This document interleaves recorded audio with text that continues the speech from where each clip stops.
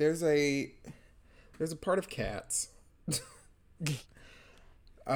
where Jennifer Hudson has just sang her little heart out and is being lifted up into the heaviside layer on a big hot air balloon. And all the other cats are looking up in complete and utter awe. And they start singing. And then in the midst of all this, Judi Dench, as the cat named Old Deuteronomy, stares down the barrel of the camera to recite a sonnet about how cats are not dogs. Now,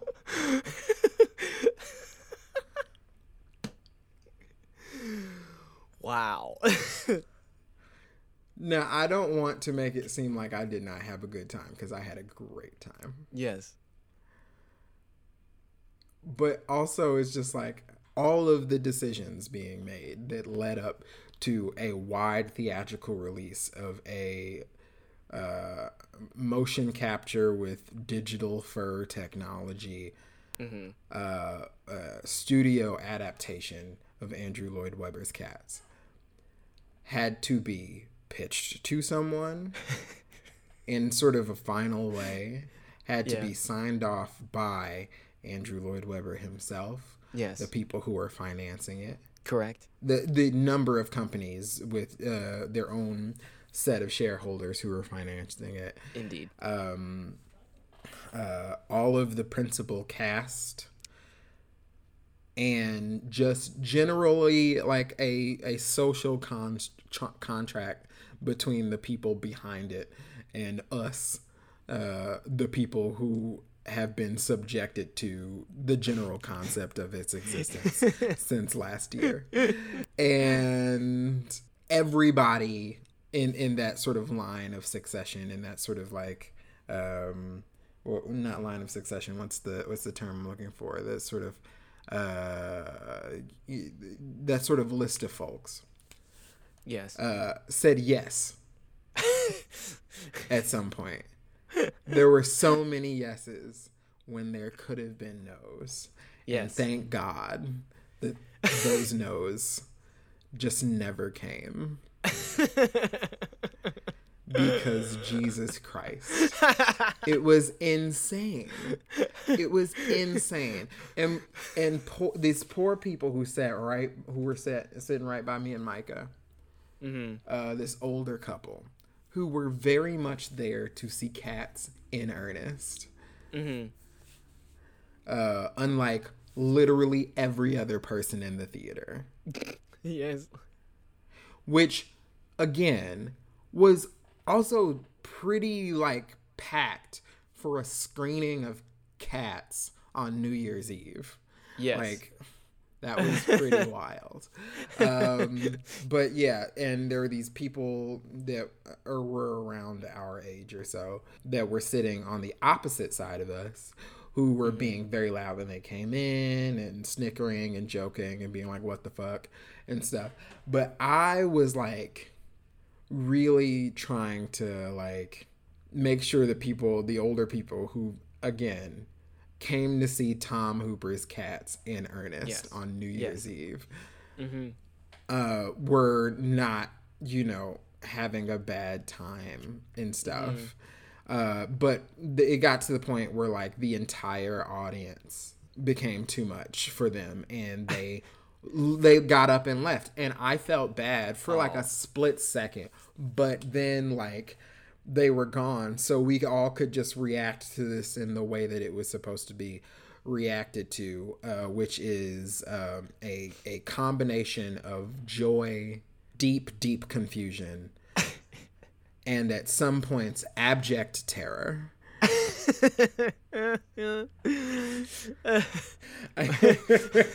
It's such a weird thing. Also, Taylor Swift not in it nearly as like, okay, say what you want about 2019's version of The Lion King, right? They cast Beyonce as Nala, right? And they deliberately expanded Nala's role in the story because of this. Right. Taylor Swift's character in the show, to my understanding, is not a terribly important character in the grand scheme of things. She just sort of like shows up to be like, hey, there's McCavity. He's a bad catity or whatever.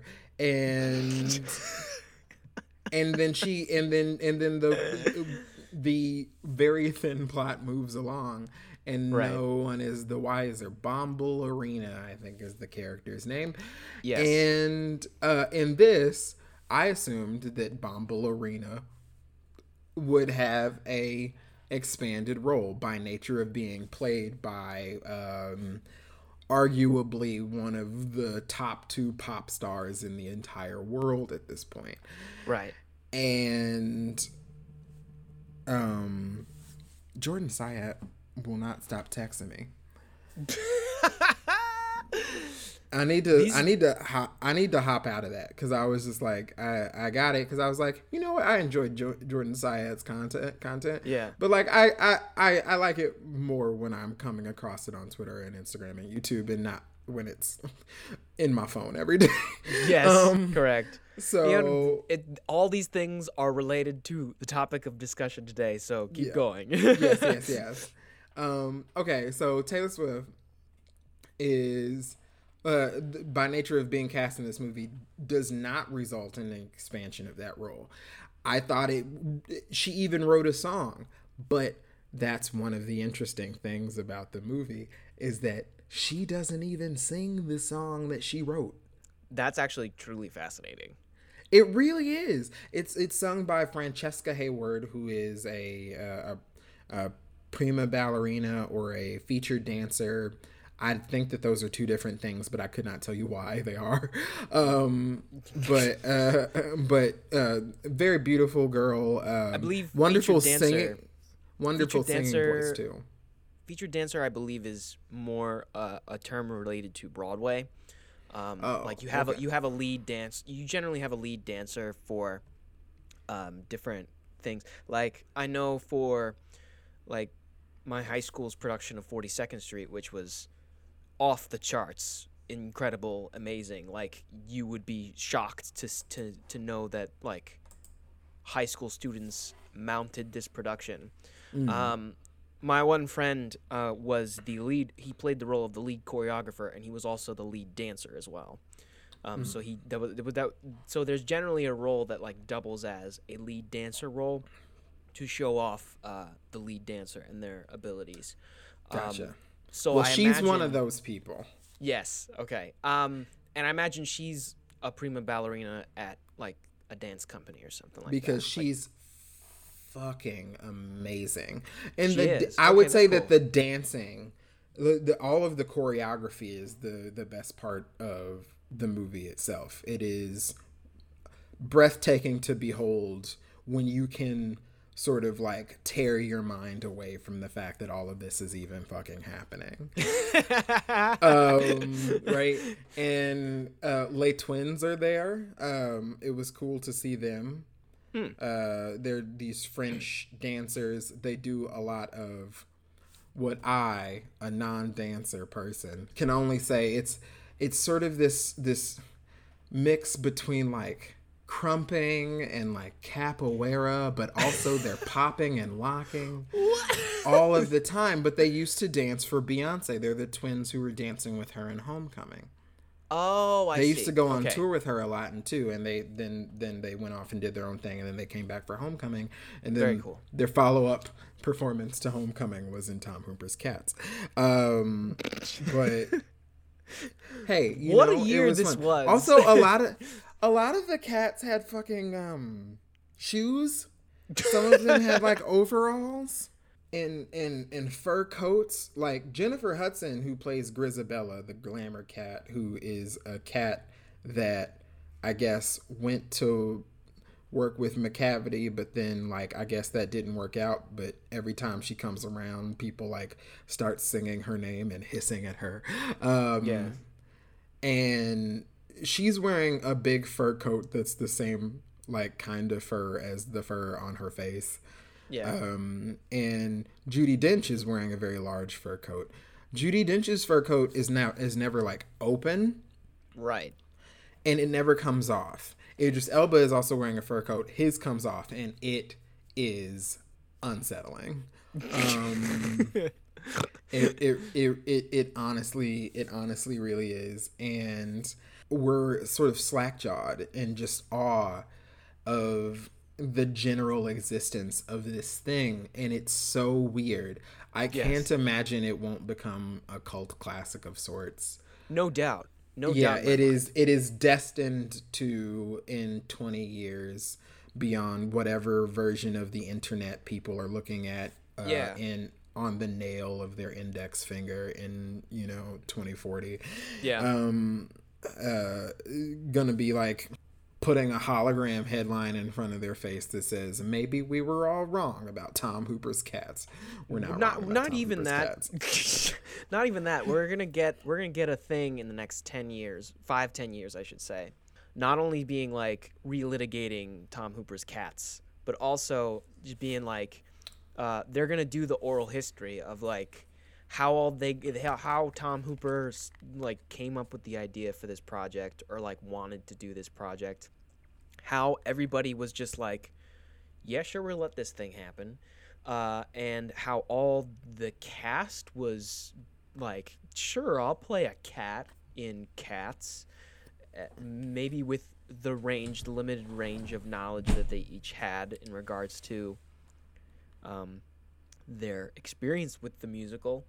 And how it was all made. And like, because there was also like, there were realistic sets that were built for this thing, and then there was also but at the same time there was like, instead of just dressing up as cats, they did CGI digital fur technology, and that's gonna be explained because it looks just like regular fur on people.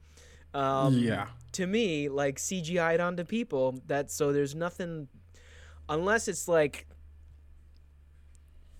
I don't know how groundbreaking the technology is. The way that they were hyping it up, it seemed like it was a groundbreaking thing. I don't know, but simultaneously there was like this whole legend of being like, the visual effects still are not done on this movie that is currently out in theaters, and they are sending patches of scenes from the movie out to the theaters. And then Tom Hooper saying that before the press screening, this is the first time that he's seen the finished version of the movie. We're gonna get a whole oral history of that in an article someday soon in the near future. This is all a lead-in to the experience that was 2019.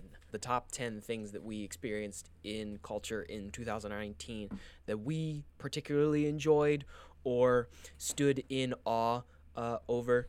And that is what we're talking about today. So we decided to, why not lead in with CJ's experience of Cats last night. I think something that's really interesting about just the phenomenon of Cats itself is that it was just this thing that we all seemed to be dreading. Right. Or that everyone besides me seemed to be dreading. I was really excited, basically, since I heard that this was happening. I think the excitement that people had was masked by dread. Because I think everybody secretly wanted to go see it. But basically out of sheer interest in it, of just being like, what is this thing that we have unleashed upon the world? I must go and witness it.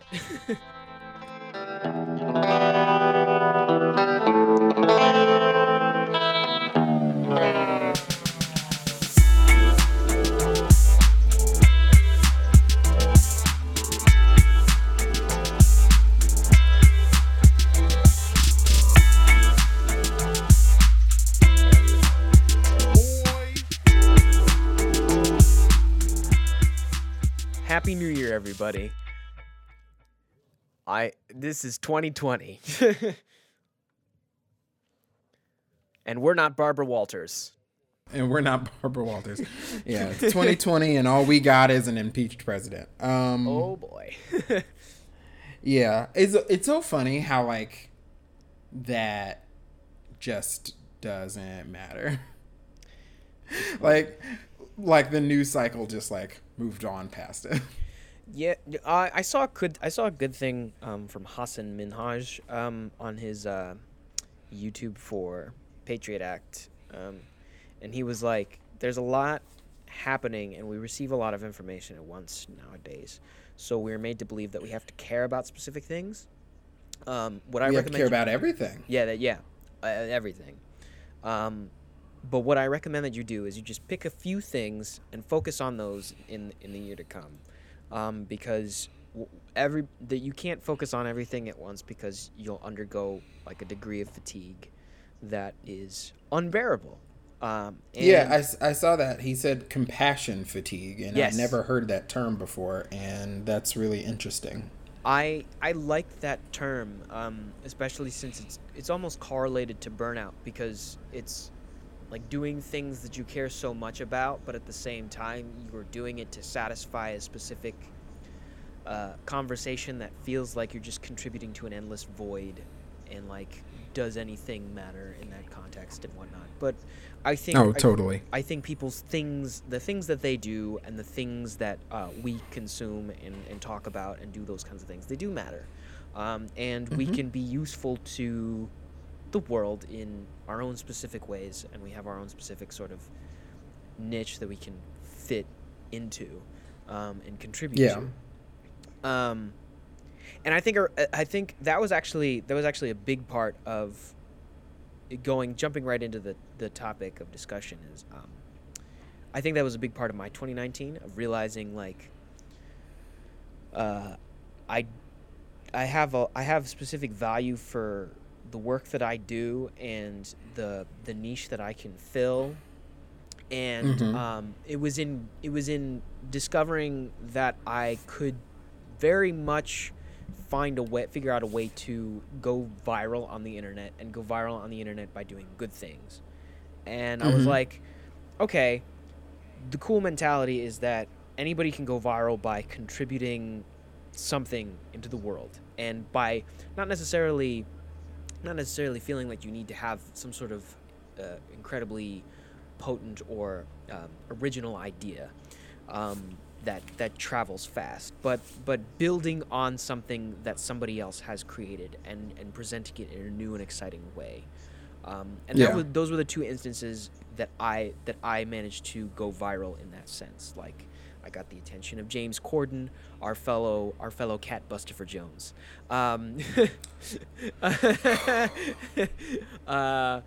who apparently he said that he has not seen the movie yet, and he's not interested. I can't imagine. Yeah, I can't imagine why he would want to. He's not good in it. But he's not good in a movie that a lot of things are just not good in.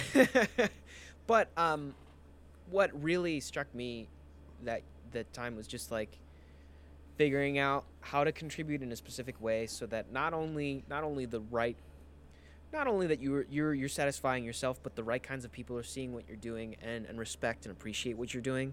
And a person like James Corden, who very much is into the things that I'm into, maybe in a different way, but on a grander scale in regards to theatricality, musicals, music, all that kind of stuff. He's very much, more so than Jimmy Fallon, I would say, a very music-oriented late-night host. And through a lot of his crosswalk musicals, carpool karaoke's, like very like dollar store type musical type things that he likes to do. And so I appreciated when he reached out and was like, hey, you're doing a good thing, keep doing what you're doing, and if you need any help, I'd be glad to help you out in any sort of way, because I appreciated that kind of thing. It's just there's a way to go viral and be intentional about the ways in which you contribute to society at the same time, with that sense, without feeling the need to, like, I don't know, be very pressing about it, because a lot of people feel like they need to be very pressing and aggressive about the ways in which they contribute to society. Yeah, and I think that goes to how much pressure people put on themselves to, for lack of a better term, be somebody. I haven't figured out really how to express a lot of those feelings, and Yeah. that's a part of my flatline today. But Right. The feeling of how uncomfortable I now get when everybody is rushing to be like 2020 is gonna be my year. I'm gonna be too blessed to be stressed. Nah. It's a lot, and Yeah. It is a lot. It's a lot, and it stresses me out. So I can't imagine how much it stresses them out. And I know that there's like good kinds of stress. There's like the stress of being challenged and stuff like that. But I feel like it's the same thing with that information overload. It's like if you are being stressed and challenged literally all the time, Yeah. like what I start to lose the plot on what the point of that is. But Exactly. We're not here to talk about that today. We're here to talk about great things from 2019. Yes. So 2019, the decade we just left. Because like everyone's just like, oh my god, what a decade it's been. There were all these like event countdowns and stuff going on TV last night, and I keep coming across stuff that just happened in 2019 that I'm like, excuse me. like the dueling fire festival documentaries. Yes. 2019. That was Money real. by Cardi B. 2019. Captain Marvel 2019. Yeah. Like just these things and I felt like this in 2018 too, because I remember somebody told me that like Black Panther, it came out in February of 2018, and I was like, are you serious? Well, there was the conversation around Black Panther when it got nominated for Best Picture was 2019. It was. Yeah, so it was a really long year, and everyone was just like, I can't wait to get out of it. It's this and that, blah blah blah. But I found a lot of stuff to love within the culture. Yes. In 2019, and you did too. As did I, And we're yes. going to be counting down our top 10 favorite things and folks Yes. from 2019, starting with some honorable mentions. And I know you have 3 honorable mentions, correct? Yeah, I had. Well, I mean, one of them was our cold open, Tom Hooper's Cats: The Experience. But another one was I amended my list. But my honorable mention goes to Songland, and I guess it's interesting.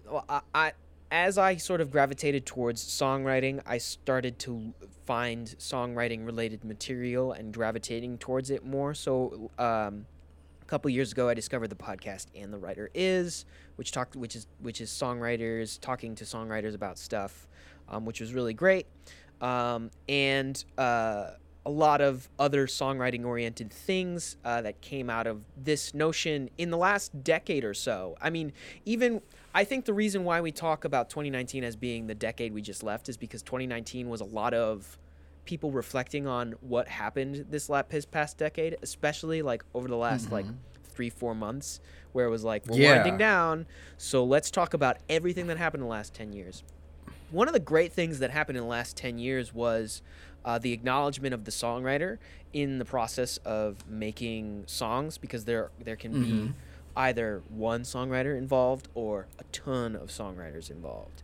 And I appreciated that. I appreciated that a lot, especially as I started to sort of in the latter half of this decade start to learn how to become a songwriter. And so Songland was a television show, was a season of television in the middle of the year that came out and sort of demystified the songwriting process for the masses, which I really appreciated, because it brought the process of pitching songs to artists to light, which a lot of artists do in general, and also highlighted some songwriters that were making stuff and things that I don't think people necessarily knew were attributed to more songwriters. Like Shane McNally really came into the public consciousness in the last like year and a half or so because of his contributions to Casey Musgrave's Grammy Award winning album. Ryan Tedder, the resurgence of Ryan Tedder and One Republic, I should say, like them using Songland as the platform to sort of bring it back to this idea of he's been shepherding songwriters of all generations for the last like decade or so, of him also being involved with One Republic. And then Esther Dean and her sort of like lasting contributions. Esther Dean, queen of the end credit song on computer animated children's films. And Pitch Perfect films. And she was a part of the Pitch Perfect films too, so she's had quite the decade. Yeah, and she's been writing for Rihanna and doing all this stuff. Oh yeah, no doubt we will see contributions of hers on R9 whenever that ends up coming out, if it ever comes out. Yeah, I just appreciated that that it shouted out those three genuinely good people who are very good on camera and very like they work well as a judging team and a mentor team, and helping shepherd all these new and upcoming songwriters into actual careers, because apparently like all the people that were on that show now have more of an advantage, or not advantage, but like more opportunities presented to them as songwriters and producers to make things. So because they were given that platform. Yeah. So I really appreciated that. And I think that was the biggest of the honorable mentions that I had. Did you have any honorable mentions on the list? They weren't on my initial list that I put out, but the honorable mentions that I do have, one being the film The Farewell by Lulu Wang, starring Awkwafina. Yes. Wonderful movie about grief and loss and the truth, and how the truth is not the same for everyone, right? And what's right is not the same for everyone across cultures and stuff like that. I know that niggas on the internet have a lot of problems with Awkwafina, and I don't think that their problems are invalid, but she did a great job in this film. I can't wait to see more from her. And it's cool to see internet people level up like that. It really is. It is. And I definitely also want to see more from Lulu Wang. If it is shut out of the Oscars and stuff like that, like it seems like it might be, that's going to be a real shame, because I feel like there was a lot of Twitter build up to that movie coming out and stuff like that. But when it came out, like, barely anybody I knew had even heard of it, let alone were willing to go see it with me. And like, I just kept sort of pestering people, and we only had it for like 2 weeks maybe, but I kept pestering people to go see it because it is that poignant and that emotionally affecting. And the actress, she's a very famous actress in China who plays Awkwafina's character's grandmother. I think the most award stuff and buzz that we're going to see from The Farewell, even though I think it deserves a lot of accolades across the board, are going to come towards the actress who played the grandmother, because she was wonderful. If for people who didn't know, The Farewell is a 2019 film about a young Chinese American woman who goes back to China with her family to basically be with her grandmother one last time, because her grandmother has a terminal illness. But the family will, in China, it's customary for the family to talk to the doctor and find that out, and then not to tell the elderly person, as to let them sort of live their life without, live out the remainder of their life without a lot of stress. Right. And the character that Awkwafina plays has a lot of conflict about that, because, she grew up in America. She's very Americanized, and she thinks that like her grandmother should know about her illness and should have the opportunity to say goodbye, but nobody really wants to say goodbye. Yes. And she has to struggle with whether or not, if she wants her grandmother to know for her sake, or if she wants her grandmother to know and react for, the catharsis of the family. And and the movie doesn't really take a side in that. Cool. And I actually really, really want to watch again. So that's my first honorable mention.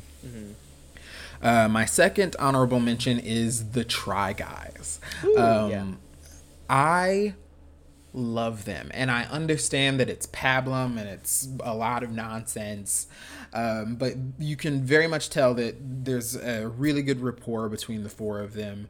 They have amazing chemistry off of each other. I actually went to go see them live on a whim in the summer. Mm-hmm.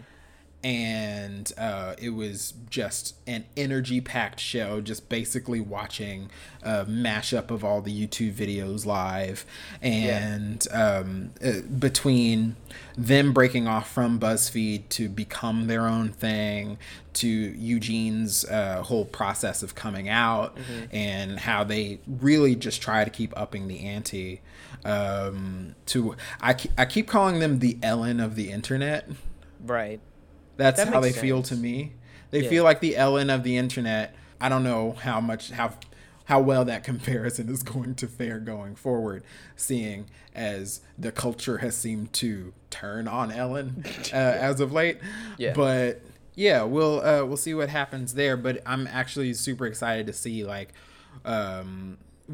where their careers are gonna go from here, and how long they can sustain this, because in terms of like vlogs, challenges, pranks, those kind of things, at least in the circles of YouTube creatives that I follow, those seem to be sort of like going out of the door a little bit more for more scripted content, more researched content, more videos that are a bit not heavier but substantive than that. Yeah. But I still like what the Try Guys do. I think that they are among the most affable people doing it on the platform. Right. And I'm super excited to see where they go from there. Cool. And my third and final honorable mention definitely goes to a very stupid and specific thing from the Hustlers press tour. Mm-hmm. Where in a bunch of the interviews, Cardi B would only refer to the collective of Jennifer Lopez, Keke Palmer, Lily Reinhart, and Constance Wu as actresses. And she always addressed them collectively, but only as actresses. And it's amazing. It's amazing. It was the peak of my year. No, I'm kidding. That's excellence. But yeah, those are my honorable mentions. Cool. I found a lot to have joy in this year, and more than was just on that list that I put out. But I think we can get into the list proper with your number 10. Okay. You want to go point by point, or do you want to just do like 5, like 10 to 6 and then 5 to 1? Okay. Either way. Just so then we can like pick the ones that maybe are like the most interesting, so we're not like, because I think we're not just rambling on. So I'm not rambling on about Money Good by Megan Thee Stallion. But yeah, by all means, your first 5, okay, 10 through 6. Okay, 10. Wow, 10 and 9 have infinity in the titles. 10 is CW's Crisis on Infinite Earths Part 1 through 3. I'm really excited to see how they end it, because those first 3 episodes were great, and all the lead up to it in regards to the shows that were going on before then, like the pre-crisis stuff, was really good. The Flash was the best it's been in years. I really like. Now I understand why people are so invested in Endgame, for the reason of me being invested in all these shows and the build up to those to this moment of like world shifting events. Number 9, the Infinity Podcast. Our dear, I guess, internet friends. Can we call them internet friends now? I would say so. Yeah, our internet friends, Scott, Rachel, and Patrick, have podcasts where they talk about Marvel movies, but they don't talk about Marvel movies. And it was the first full year of them doing this podcast. I had a great time listening to them every Monday. It's great. Number 8 we kind of covered already. The 2 instances that I went viral, and just realizing that I have how much value I have for the work that I'm doing, and hopefully will be releasing in 2020 in regards to music. That was really cool. Number 7, the O'Connell family. This is Billie Eilish O'Connell and Phineas O'Connell and their parents. They all seem to have real good heads on their shoulders. For them, for at least the youngest one to be so terrifying. Yeah. Billie is this superstar, and yet she seems to be pretty like down to earth. And Phineas is going to be, I think, one of the dark horses in the production and songwriting game in the next 10 years. A lot of his original stuff. I found out that he was on Glee. He was, yeah. He I was also like, yeah. Okay. He was like on the last season of Glee or something like that, along with like another songwriter that's like popular. I forget who it was. But he's got a lot of original stuff out that is really, really good.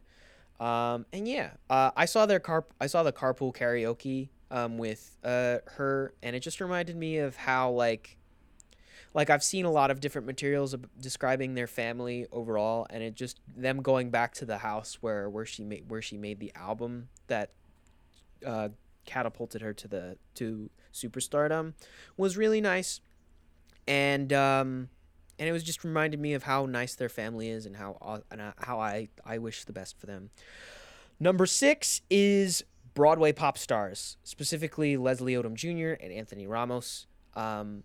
They put out 2 great albums at the end of this year that I think, I mean, like we saw that emergence of the Broadway pop star with Ben Platt over the course of this last decade via Pitch Perfect and Dear Evan Hansen, and now his subsequent solo releases. But I think Leslie Odom Jr. and Anthony Ramos have really exciting directions to take R&B music and popularizing it again. Leslie Odom Jr. in a more like jazz singer type way, and Anthony Ramos in the very more pop oriented type way. And it was a good pop R&B record, the Anthony Ramos record. A good pop R&B record that felt lively. Because so much of R&B, like so much of pop music, is so somber and so dark in terms of its production and mood, and vibe. Yeah. It's all R&B, and I mean you could see that would. I was listening to the Popcast today, and they were talking about The Weeknd's influence on R&B, and I think a lot of the dark, somber textures kind of come from him and his original mixtapes that he released. It kind of defined the sound of the decade. So it'll be nice to see them sort of bring back a livelier R&B and livelier jazz stuff too, because I know that like I don't know if it was on your list, but the Louis York album kind of also was reminiscent of that as well. Yeah, Louis York. Oh, that was a really solid effort. I didn't love everything on it, but I do love them, Claude Kelly and company. Great songwriting duo. And the musicianship on display on that album was just really sort of blew me away. Yeah. So those are the first 5 that I had. How about yours? Okay. For me, my number 10 was to me, I guess for other people it's The Mandalorian, and The Mandalorian is good for what it is, I feel like. Yeah. But for me, the flagship sort of program thing for the the debut of Disney Plus was the aptly titled High School Musical: the musical: the series. Yes. And which we have come to call colons. Yes. Which to me, when I first heard about it, sounded so weird, and sounded even weirder when I saw the trailer for it. But it premiered, and it has just been a delight almost every week. It is full of these fresh young faces, a lot of whom just come from the Disney Channel. Really? Yeah, especially the two leads, Joshua Bassett and Olivia Rodrigo. They were on two different Disney Channel series from the past few years. Oh, see, I haven't been paying attention, so it's not like I don't either. They're very talented. They are. And I was like, did they just come from nowhere? But they're a part of the Disney machine. But again, yeah, they are super talented. Especially again, the two leads, Joshua Bassett and Olivia Rodrigo. Olivia Rodrigo, I can see her turning into a pop superstar in the vein of her sort of predecessors, who seem to run a good chunk of pop music at the moment. Your Demi Lovato's and your Jonas Brothers and Miley's. But and I think that I don't know if I've seen a young performer maybe outside of Timothée Chalamet, a young male performer who who is as compelling as Joshua Bassett is in this show. Yeah. I think that he's really, really good. And the rest of the supporting cast, including the actress who plays the teacher, the drama teacher, are fantastic. And the kid who plays Big Red, just fantastic. Yeah. And the original songs are fun and not too flighty. And they interpolate the songs from the original High School Musical film in a lot of interesting and creative ways. And I really, really, really enjoy the show. It is obviously one of my favorite things of the year. I think it's the stronger of the Disney Plus shows. And I found out that one of my musical mentors tracked a lot of the demos of the original songs that they do for the show, which is really cool. My number 9 is the song "Money Good" by Megan Thee Stallion from her Fever EP. Yeah. Yep. Oh, EP. Or mixtape. Project. Whatever you call it. Same thing. It was being sold. It's streaming on the services. So, indeed.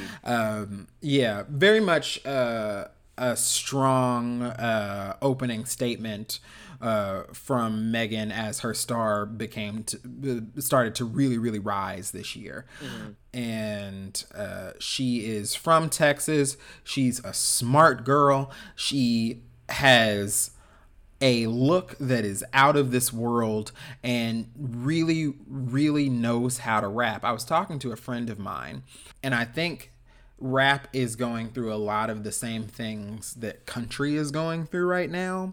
A lot of the genres that are going through. Where the movers and shakers, for the most part, just aren't listening to female MCs, which is insane to me because that's where all of the interesting stuff is coming from. It is. People may make some caveats to talk about how like some of the Mumble Boys are doing with their production and stuff like that. But a big part of me being able to engage with rap music is enunciation. Yep. And all of the ladies are doing it. And almost none of the men are. So for me, that's a big thing. And I don't think it gets better in terms of the actual quality of the music and the performance quality, like just the amount of stage presence and affability of the artist than Megan Thee Stallion. And Money Good was my favorite track off of Fever. So.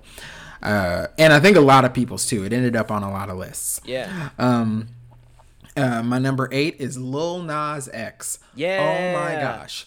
I wish with all my might, that there was a Lil Nas X when I was growing up. I thought you were gonna say Lil Nas X cartoon, and I was like, I could see it. I mean, I could see it. I really wish that there was somebody like him when I was growing up. He's young. He has been parlaying all of the goodwill and the clout, basically, that he's gotten from a song that is generally a meme, but is also just a good song. Yeah. Yeah, like Old Town Road is great. I enjoyed a number of the things that I heard on Seven, his EP that he put out earlier this year, and one really knows how to conduct himself in a professional manner, but also carries with him that Gen Z meme-ness that I think is generally the future of the way that people just communicate with each other. Yeah. So, and he really has his finger on the pulse of that and is making decent music and is a fun follow on Twitter. I'm very excited to see what the next decade holds for Lil Nas X and a lot of his contemporaries. Yeah. Number 7 is Rian Johnson's Whodunit Knives Out. Yeah, I had that at number 4. I love this movie great. much. It's so good. It is so good. It's so good. Amazing cast. The mystery, I'm bad with mysteries because I tend to figure them out as the movie goes along, and it doesn't ruin the experience, but it does affect the experience to the point where I need to go see something. I need to see it again so I can experience the film as a whole, not desperately trying to figure out the mystery. Right. But Rian Johnson is back with this whodunit murder mystery that has a lot of really fun allegorical flourishes, a star-studded cast, a turn for Chris Evans, which I think should just be his sort of performance brand for the foreseeable future, because he's very, very good at it. Yeah. And also a shining spotlight on Ana de Armas, who has been in and out of things like Blade Runner 2049 and stuff like that for the past few years, and really got a moment to shine in this movie. Yeah. And you get a lot of fun from Jamie Lee Curtis and Daniel Craig, who, if this is his last Bond movie, No Time to Die, and he just wants to sit back and do this horrific accent and in this trench coat of his and solve a bunch of mysteries for Rian Johnson, I'm down with it because I loved everything about it. I am too. As somebody who was like, essentially, I didn't realize I was like planning like training for this movie by watching old episodes of Columbo, but I essentially was. Because the premise is kind of there of just like, I mean, like, it's like they set up a murder mystery and then Columbo comes in and sort of bumbles his way through and figures it out, which is exactly what Benoit Blanc did. I don't know. I just like I was keenly aware of like what the whole thing was, and it's so charming in every single facet. It's one of those rare movies that didn't need to set up anything. Like, obviously there's probably going to be an anthology series of Benoit Blanc movies because of the success of Knives Out. But everything was wrapped up so nicely in a little bow.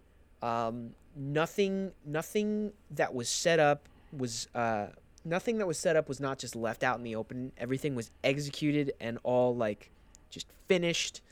Everybody had a specific arc. Everything was flawless filmmaking. And I'm very good stuff, man. I'm very happy that Rian Johnson has sort of fallen back in the public favor with a movie like this after what I think is my favorite Star Wars, but it's not a lot of people's favorite Star Wars, and the controversy around that, even though it made $1 billion. Yeah. We don't have to talk about Star Wars. Everyone's talking about Star Wars. It's my flatline, though. My number 6 is Lights Up by Harry Styles. Yes. I did not take to this second album of his, Fine Line, that came out in December, the way that a lot of people seem to. Yeah. But Lights Up is just a sharp, just bomb of a song that comes in, does what it's supposed to do, and gets out before it overstays its welcome. It is sleek. It is it is the first, like, I, not to say that Harry Styles is an unattractive man, but like for me, I was just like, none of the One Direction young men have really done anything for me in that vein. But this is an incredibly sexy song in a year where pop music isn't terribly sexy. No. So it was an incredibly sexy song, which was really compelling. A great music video. Yeah. An amazing hook that is so good that it only appears once in the song, and I don't care. Yeah. Like, it just a really, really, really compelling pop hit. And even though I wasn't the keenest on the entire album that surrounds it, I still really, really love that song. So that's my number 6. Yeah, there are a lot of like really good choices and selections on that album that are really effective. Others that are not. And I think with just a matter of like trimming the fat a little bit and really honing in, I think on what Harry Styles is really good at this like hybrid breed of like David Bowie / Marvin Gaye kind of R&B rock. Mm-hmm. And I think he stands a chance of bringing back a lot of the bombast of classic rock paired with the sort of rich layered textures of R&B that stems from artists like Marvin Gaye and James Brown and all those kinds of people. And he has the charisma to sort of do it, and sort of the he almost feels like purple water. Like, he gives me the vibe of like purple pinkish water, like a visually. So he's got the fluidity to kind of drift between those different kind of styles. So I'm excited to see where he goes, and hopefully he gets to hone his craft a lot more and make a more effective, like maybe even shorter album too, because that album is very long. Everybody's album is so long. Everybody's album is so long. You just got to do, I mean, honestly, you just got to do 7 to 10 tracks and just get in and get out, and that's it. But yeah. All right. Moving on to our 5 to 1s. Number 5 is a shout out to CJ and his dedication to improving, or to working on his podcast Below Freezing. If you guys don't know, Below Freezing is a podcast where they take a movie that is at or below 32% on Rotten Tomatoes, hence the title Below Freezing temperature, and review it and relitigate it and see whether or not it still holds up. And at the end of the podcast, they decide if it's still fresh or freezer burnt. And they have awards that they give out to specific people, and things in the movies that they cover that they just want to shout out, or just rail on a little bit more if they didn't do it in the recap. It's a really fun podcast, and the fact that you have been able to sort of maintain the podcast over the course of the year is really a testament to your dedication and insistence on trying to set up new, and it's sort of what we've been talking about in terms of setting up new not only creative but physical and mental sort of habits that are positive in our lives. And and I think Below Freezing is one of those things. I appreciate it. Of course. Number 4, we covered Knives Out.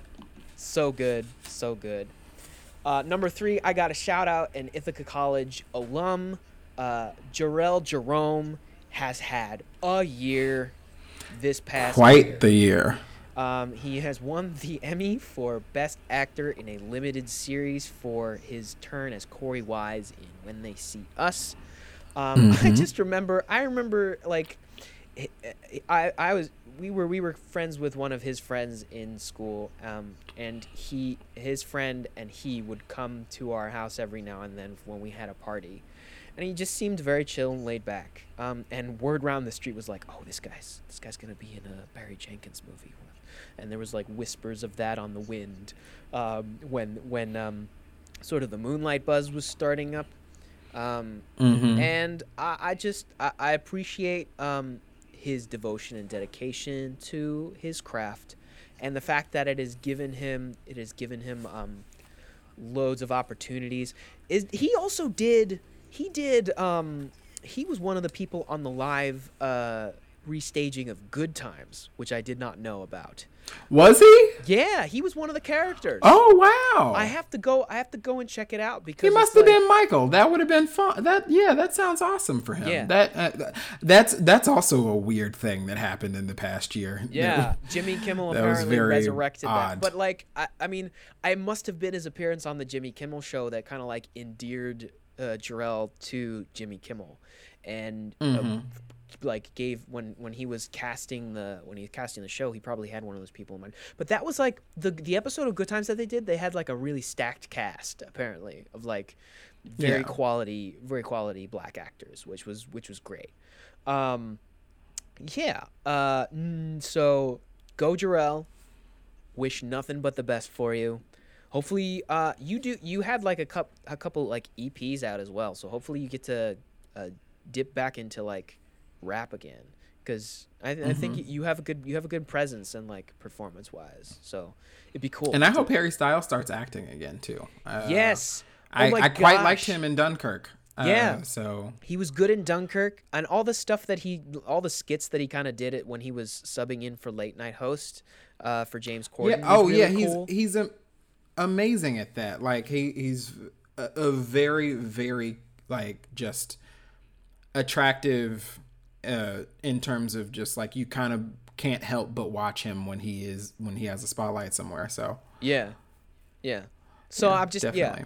It'll be really cool. Harry Styles and Jarrell Jerome do a thing together. Number 2, Stranger Things 3. I think I was one of the... Which was really interesting to me when I read that on your list. Really? Well, just because I know a lot of people who just did not like the 3rd season at all. Oh, I definitely have my qualms with it, but it doesn't mean that I still had a great time experiencing it when I was in the moment watching the series. I loved the sort of the bombast of it all in regards to the elevation. It did seem bigger. Yeah. Everything about it seemed really big and bright, very much of that time, of that period of the 80s. And it was quite goopy. Yes, it was. It was very goopy.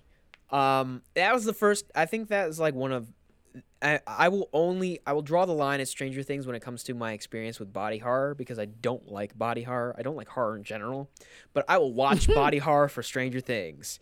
Because there was quite a bit. There was quite a bit. But I really loved, it was one of those things where after 2 seasons, it was one of those things where it's like, I want to see, for example, you just have like a handful of actors that interact with each other that you're just like, I just want to see these people interact and act off each other for forever. You have that. I mean, like I pitched an idea on Twitter a couple of days ago of like, I want to see John Boyega, Daisy Ridley, and Oscar Isaac in a swashbuckling musical adventure, because I want to see them act off each other while in song. And I just love seeing the cast of Stranger Things do their thing and act off each other, and because they're really good at their jobs, and any sort of plot issues and characterization issues, especially with Hopper, they're not great, but I think the acting behind it kind of makes up for and masks it a little bit. Okay. Not so much as in like I can forgive the choices that they made for the character, but I had a good time watching it, and like very rarely do I just get to like sit back and watch like a giant movie like that and enjoy it. Yeah. Also, super special shout out to Dacre Montgomery. Yes. What a role for him. What a performance for him. Oh my gosh. I can't wait to see him do more stuff. They gave that character so much depth that I didn't expect them to, and they really let Dacre sort of like take the reins, and I'm just very excited to see whatever he does next. And so, We've reached number 1 on my list, and number 1 is the concert that I went to at the Jones Beach Theater in August, where Jon Bellion and Lawrence were on the card.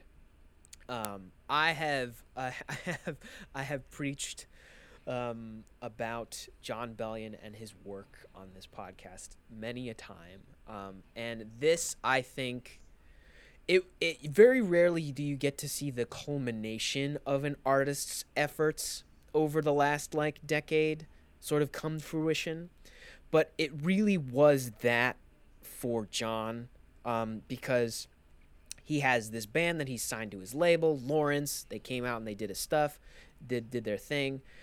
He got to perform in front of 10,000 people at a hometown show when 10 years ago he was kind of just doing this thing in his basement just for fun, just for kicks, because it was the only thing he really loved doing.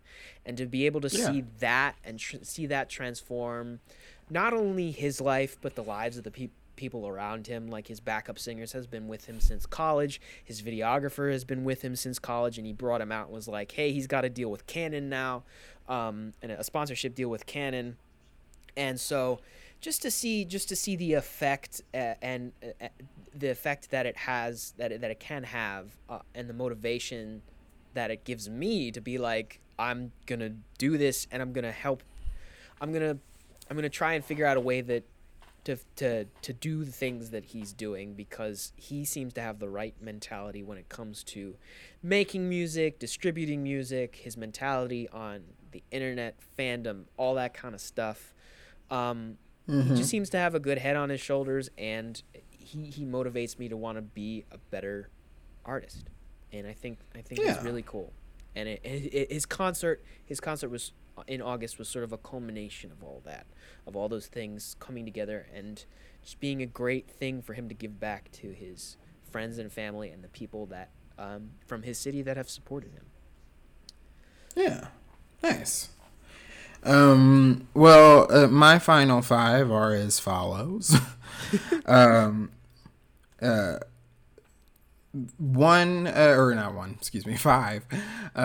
BET at the BET Awards this year did a wonderful, wonderful tribute to Black women in house music. Yeah. That was just phenomenal. Yeah. CeCe Peniston was there, Robin S. was there, Crystal Waters was there, and even in the audience you could see a lot of the younger people were just like, I don't know what any of this is. But that's a shame, because especially in the 90s during house music's real big sort of popular boom, these were 3 women and 3 songs, especially Finally. I think Finally is probably the most recognizable of them. Yeah. Just paved the way for Black women and Black people in general to start moving a bit more towards electronic music and dance music. Right. And it was so cool to see BET of all places, because BET very much trades almost exclusively in R&B, rap, and rap and R&B adjacent pop music. Yeah. That they would allot this time for these sort of legends of house music to get on stage and shine, and people were grooving to it, and they got to perform. CeCe Peniston especially looked amazing and was doing the absolute most, and I loved every second of it. It's on YouTube, it's all over Twitter. Go find that performance. It's amazing. Yeah. Number 4 is my favorite movie of the year, Greta Gerwig's Little Women. Nice. I just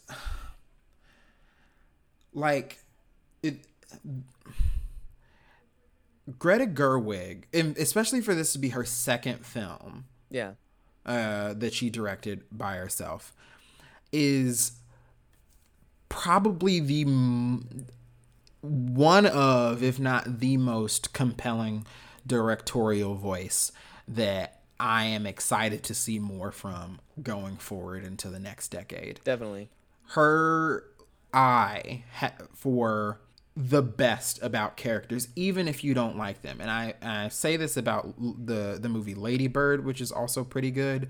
But this version of Little Women is so compassionate to the character of Amy in a way that the book is not, in a way that no other adaptation is. And I think that has a lot to do with, one, Florence Pugh's wonderful performance. Right. Almost across the board, performances in this movie were just off the charts. Sweet. But it had to do with Florence Pugh's really, really wonderful performance as Amy. But also the framing of the film, because the book, which was released as 2 books, Little Women and Good Women, or Good Wives, depending on what country you were in. Which Little Women tells the story of the March sisters as children going into adulthood, and then a second half of that story with them as adults.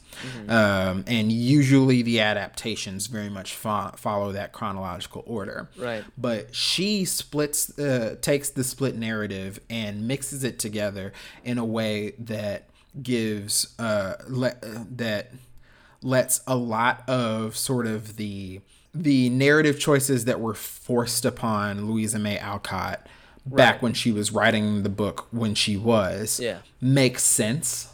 Yeah. Because a lot of it comes out of nowhere or feels off kilter, especially if you're just reading the book in order, or if you've just been watching any of the other versions of the films. Right. And she focuses a ton. Like, I think the 94 one did focus on Jo being a writer and stuff. I think that was the first major adaptation of the book, because Jo was always a writer, but that was the first adaptation of the book that really, really focused on that and Jo's dreams of being a writer and stuff like that. With this one, especially with Saoirse Ronan's performance, Saoirse Ronan is in top form in this. Sweet. Is she gets to live in that character and live in the actual process of writing. That's cool. In the movie, and I love it. And also, not for nothing, if I was 14 years old when this movie came out, anyone who knows me and Micah knows that we stand a hot rat king, which is Timothée Chalamet, and we call him that because every generation has their teen heartthrob who kind of looks like a hot rat. Yeah. And not to say that I didn't find him attractive in other things that he's been in, but like in this in particular, I was like, wow, this movie's going to ruin lives. It's very, very, very good. And, you know, Meryl Streep is also there giving a wonderful Streepish performance. Yeah. Laura Dern is also having a crazy few years. Yeah, what a time. Going into next year, she's coming back for the next Jurassic Park sequel as well. So holy cow, that's cool. She's got a lot going on as well. And also the story itself of Little Women feels very contained in terms of just the scope of it and this sort of provincial town that they live in. Yeah. But Greta Gerwig's camera makes everything, when the story itself needs to feel warm, the camera makes it feel warm. When the wonder of and expanse of the world needs to be illustrated, it's there. She has a really, really interesting knack for these extreme close-ups when and this was in Lady Bird too, these extreme close-ups that really, really affect loneliness and sorrow in a way. And she pulled some really great performances out of all these actresses as well. So Little Women is amazing. Everyone go see Little Women. Still it's gotta fantastic. Go see it, but I will go see it. My number 3 is Solange's third studio album, When I Get Home. Yep. Now, the first time I heard it, it didn't click for me because even though it had all of these fun and interesting themes and interesting production flourishes, her last album, Seat at the Table, was very much a traditional R&B album in that way. A lot of traditional song structure. Right.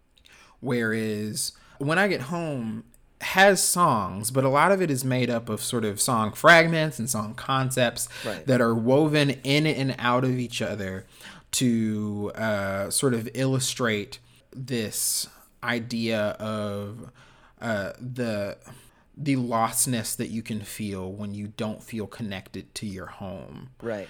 And what can happen, how your image of yourself and your image of the people around you and the people who raised you and the culture that existed around you can change when you step away from it and then come back.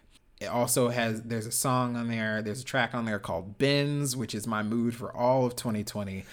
That is a great song. She did a wonderful sort of truncated performance of the performance art piece Witness that is her tour, quote unquote, for the album on Jimmy Fallon. That was also wonderful.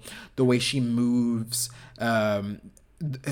is very much is evocative of Alvin Ailey and like dance in the 70s, especially in the short film. It's about 47 minutes or so. That is the visual album, quote unquote, for the album itself. And even though it is so fun to see how it interweaves with the same sort of concepts that Beyonce's most recent work interacts with, it's really cool that she has carved out this whole entire lane for herself. The music itself does not sound like Beyonce's music at all, but it serves as a fun and interesting and compelling complement to it.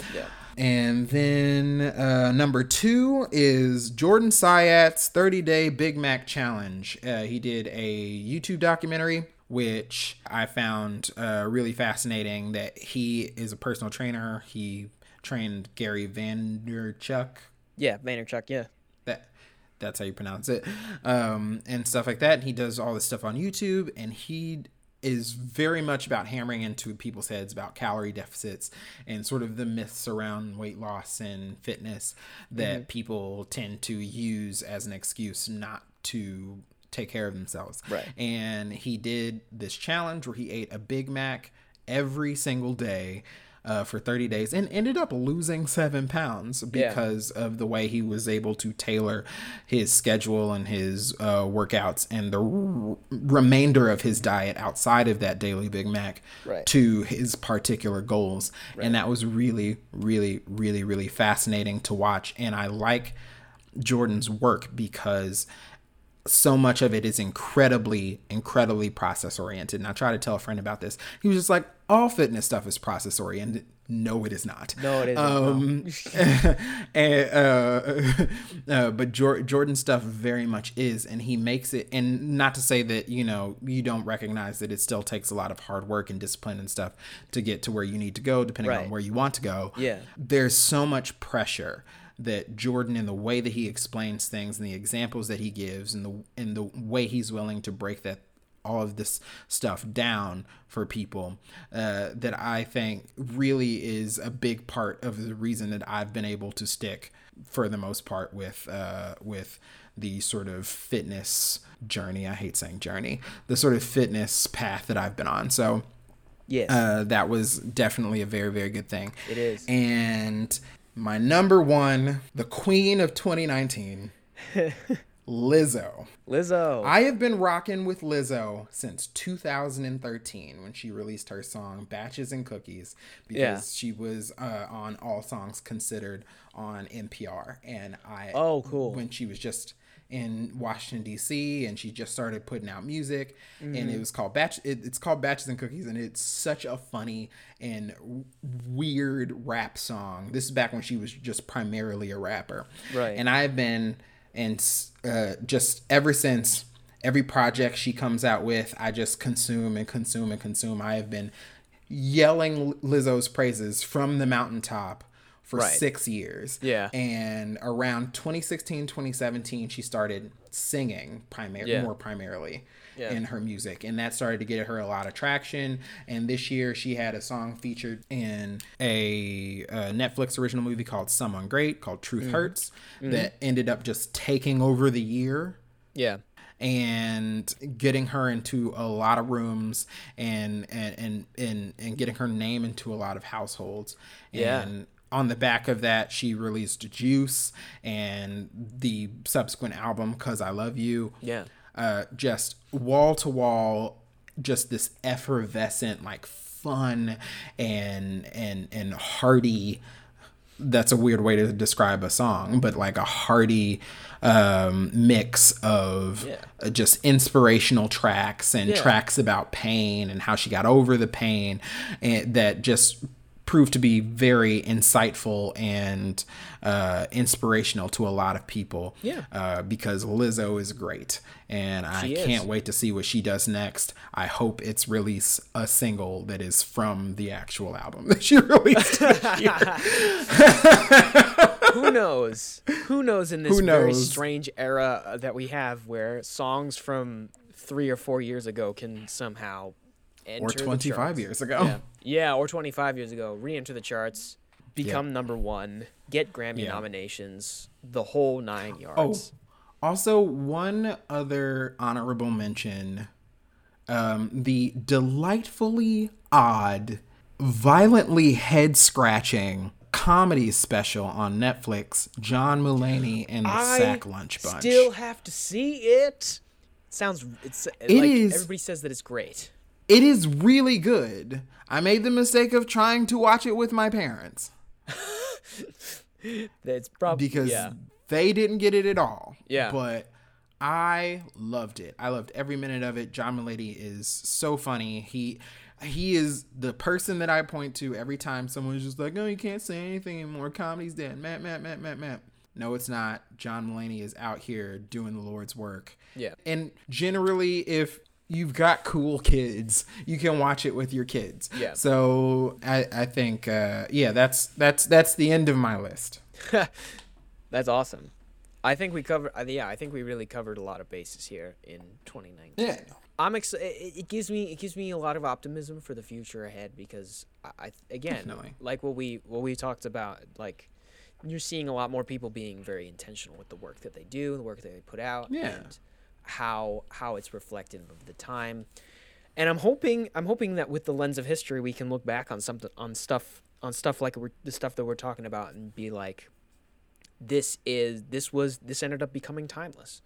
And ended up becoming something really, really great for all these people, because a lot of it was the start of something for somebody, for people.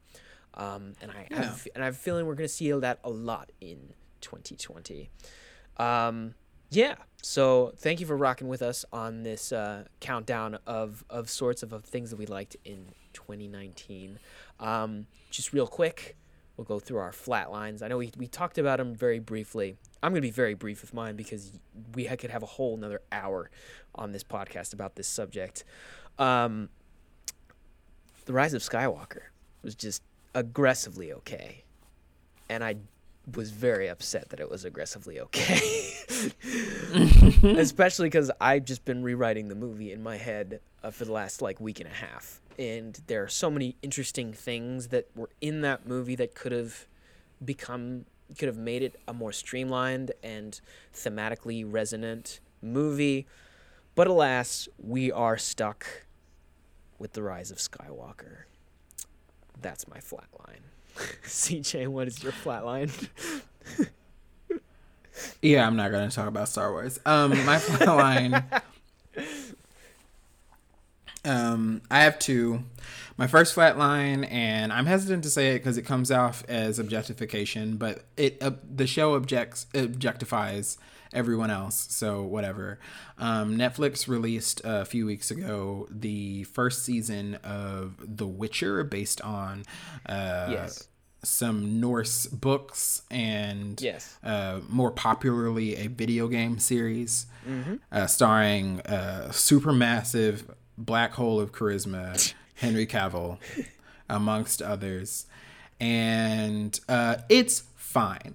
I like it okay enough. I people think that I'm being mean when I say that I find Henry Cavill, or I'm trying to be funny when I say I find him kind of really just sort of devoid of personality. But I mean, I don't understand what person other people are watching. I genuinely don't. I think he just hasn't found the right person to like give him the right or help him work on like the best kind of material, and I don't know what that material is. I don't either. I liked him enough in people say they like him in that Man from U.N.C.L.E. movie. I liked him enough in Mission Impossible Fallout. Maybe he just hasn't found the thing, but it just doesn't really work for me. The rest of the show sort of works pretty well around him. One thing though, even though he is a supermassive black hole of charisma, I welcomed a TVMA Netflix series, Netflix fantasy series, here to take on the mantle of one of our new games of Throne. And I was like, well, at the very least, we're gonna get to see Henry Cavill's butt. Now, I have seen there's a female lead who plays the actor. She plays the character Yennefer. Yes. Who basically shares the show with the titular Witcher character played by Henry Cavill. Mm-hmm. I have seen tip to toe of her. I have seen every bit of areola and all of those other bits and pieces that they felt that they needed to show you of this lady in this show. 8 almost hour-long episodes, and I didn't see hide nor hairy crack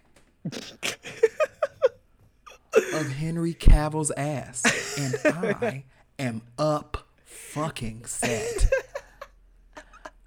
It's bullshit. It's bullshit. It's bullshit. It not only like because I am a person with hormones, but also because of just the skin equity. Like, I remember we were in this Facebook group and when the Justice League movie was coming out, and I was like, it's really, really weird that the Justice League is a superhero team that is 4 dudes and 1 woman. Yeah. Or 5 dudes and 1 woman. Yeah. And all of them are covered from head to toe except for the woman. Yeah.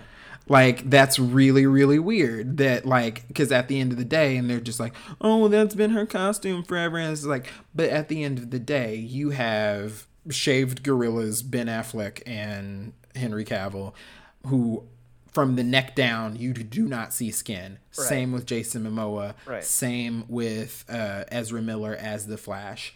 Yeah. And it's weird because Jason Momoa's version of Aquaman was introduced to us in a shirtless photo, which with what we were to assume was going to be his costume in the Justice League movie. Yeah. And then that changed to this weird body armor, which is weird because Aquaman is bulletproof. Yeah. And I was like, the optics of this, the way this looks is that there are 5 men who you can either see their entire face or just the, like, below the nose and their lips. Yes. And that's the only skin that you see. And a woman who is wearing a skirt and a bustier. Yeah. That's weird. It is weird. So that kind of skin equity thing over here in the West, we're like, and not even the West, just America. We're like afraid of dicks.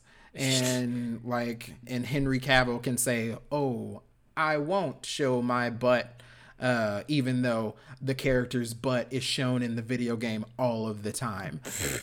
But the female lead literally has to have her coot and prune shoot to the wind. Yeah, it's weird. It's very weird and very bad. Almost like every 2 episodes. That's really weird. Yeah. So that's my first flatline is for The Witcher and the gendered skin equity. Mm-hmm. I'm no fan. Mm-hmm. I'm no fan. And my last and final freezy goes to Freezy. That's I did say Freezy, didn't I? I've been recording so much. I'm sorry. It's okay. But Flatline, because we don't do Freezies here on group chat, is the incessant need for everyone to just like, I want everyone to chill out. Yeah. When it comes to New Year's and this new decade and stuff like that.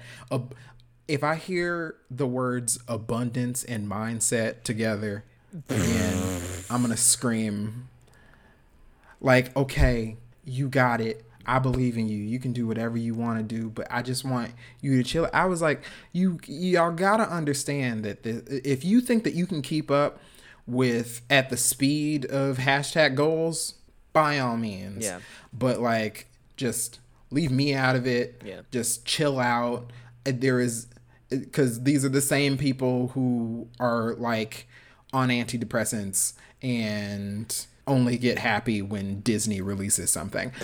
I can't deal with it, and I think, and I'm trying to figure out the language to talk about it, because I feel like it comes off like I'm chastising people for having goals. By all means, have goals, but like, I think there's as much pressure as you put on yourself to get to this point, whatever, become the version of you that you need to be or whatever, you are contributing. You're still helping contribute to this wild rat race, right? That has only the concept of the rat race has only just grown exponentially and gotten even more deadly and even more just exhausting and tiring.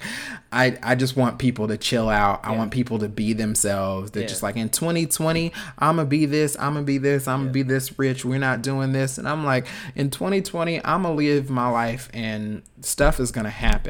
I understand that stuff is gonna happen. I'm gonna be doing things. Yes. But I can't put pressure like that on myself to do so, because if I do, I'm gonna psych myself out of it. Yeah. That, and I can't. I agree with that. And so you and your abundance mindset can stay over there. That's funny. Yeah, I admit I was one of the people that tweeted those kinds of things, but I mean, I did my best to tweet out concrete goals that I was setting for myself. Like, I want to do this and I want to do that, and that's it. Because it's a lot of what I tweeted was a lot of the things that I already started to shift towards anyway. As our dear internet motivational guru Matt Diavella has said, it's always a habitual thing that you need to figure out how to do. It's not necessarily just, it's not going to come like an epiphany the day after New Year's Eve, like the clock's going to strike midnight and then all of a sudden all the blessings will fall upon you like from the sky. That's impossible. It's truly impossible unless you've actually spent the last year or so working towards cultivating those things. And it really does. It does take, like, by all means, set your goals. But don't feel the need to feel like you have to be pressured into setting goals when you already have them set for yourself. Because a lot of people do. A lot of people have already decided to do things long before the new year has even started, because they realize things at specific times. They come to make decisions at specific times. And I think that's one of the big things that I think I appreciate New Year's Eve, because I am always sort of reflective, introspective, and always trying to figure out ways to position myself to find the sort of clarity and aspirational stuff and a general peace of mind nowadays. I tend to do that all the time. I think I'm just wired that way in my brain. So I appreciate New Year's Eve for the fact that everybody's on that same level.